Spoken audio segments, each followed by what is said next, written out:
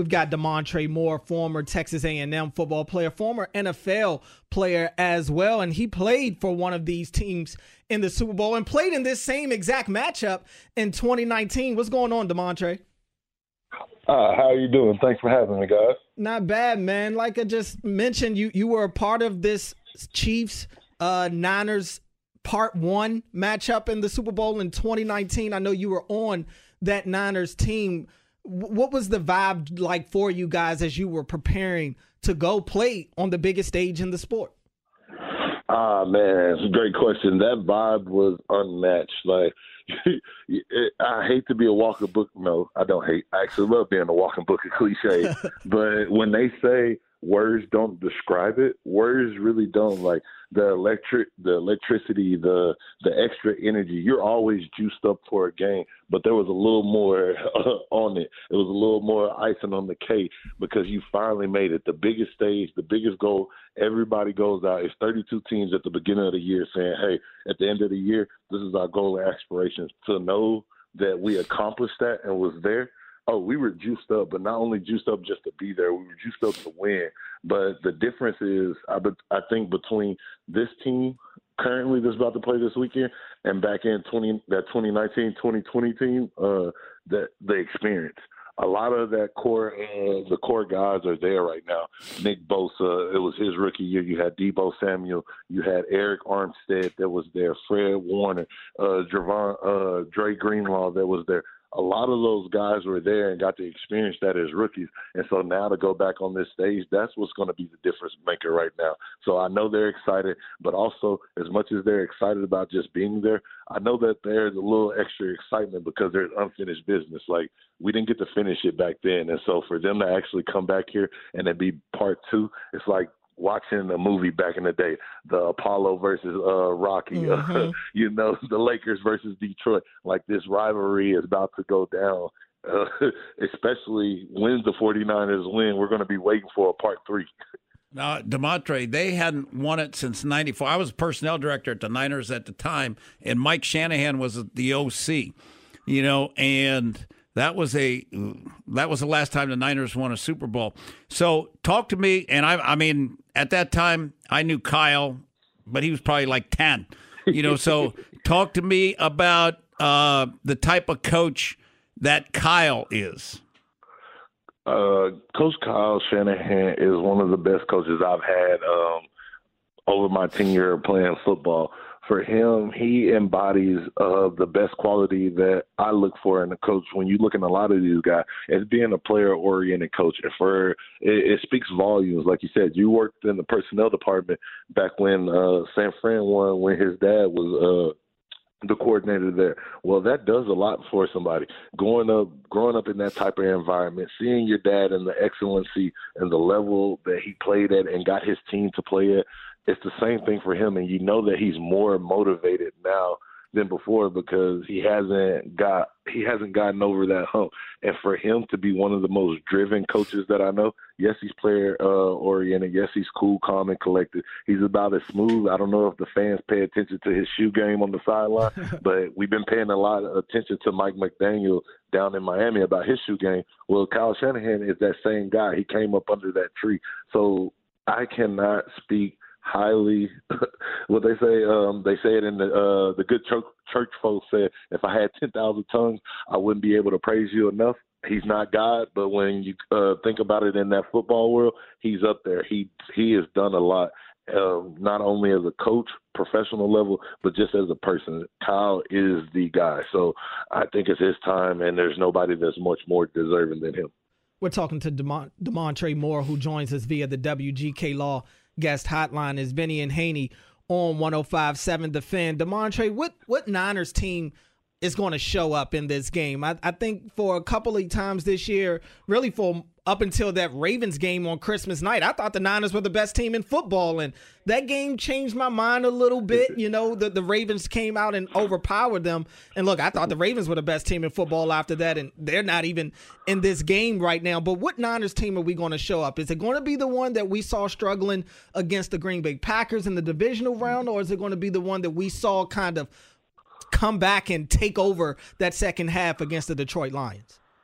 Hey, man, I'm just like you. I'm a fan watching on the outside in. There's no telling which team is going to show up. But I talked to Eric Armstead, Chris Kasaric, a few guys that are still on the team that were there when I was there. And you can feel the energy and the tenacity and that effort that just them talking through the phone. It's funny because Steve Wilkes came out and challenge his team publicly. Sometimes that can be hit or miss.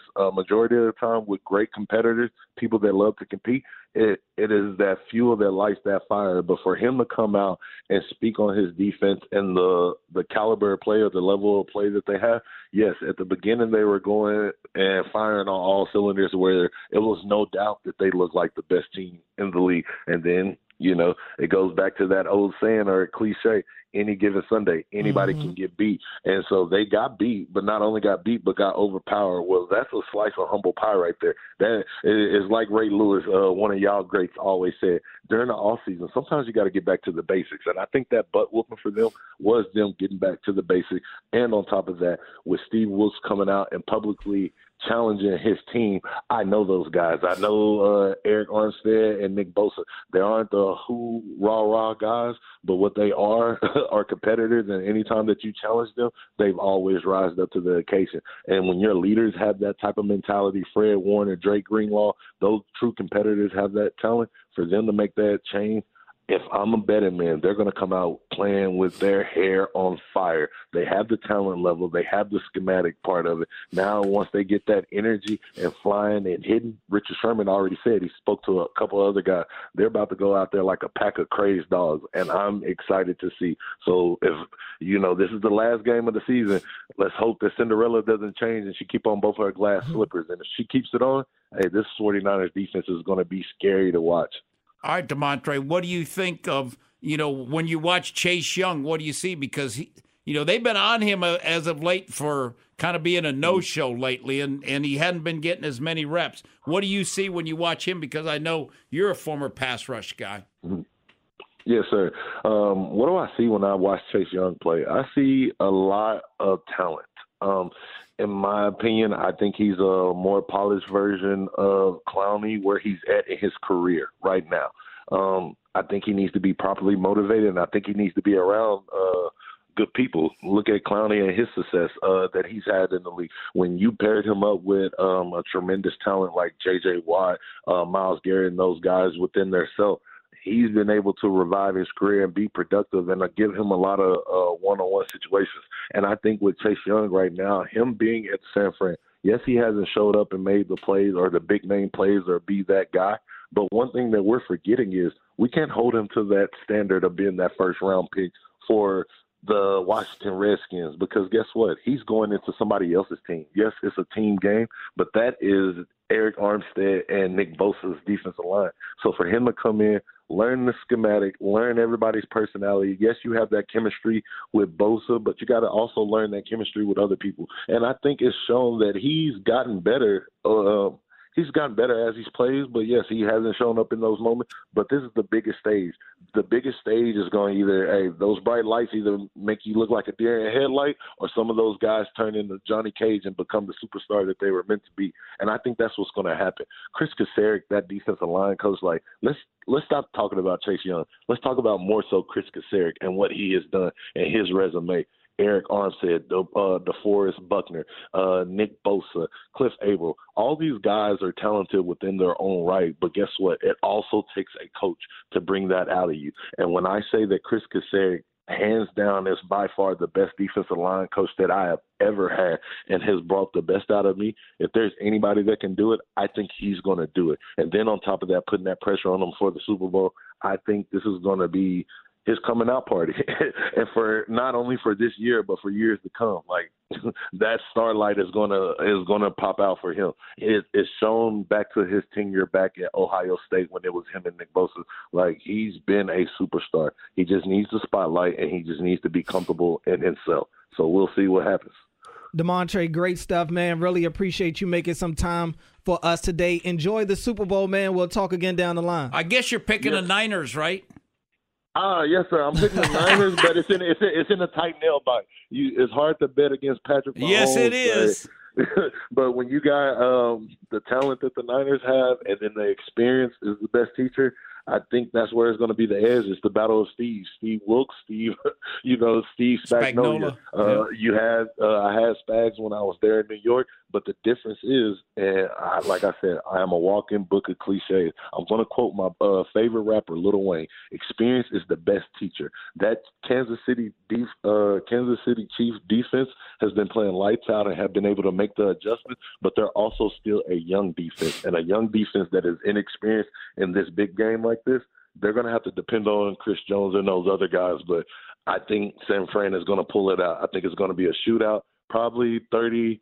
I would say it would be 32 or 28 San Fran to, if I'm a betting man, which I'm not, I would say 24 to 32 or 28 to 17 will be the final score. Got it, Damontre. Either way, you're taking the Niners to win. We know that. Appreciate you, Damontre, man. Enjoy the game. All right, you too. Enjoy Super Bowl weekend, fellas.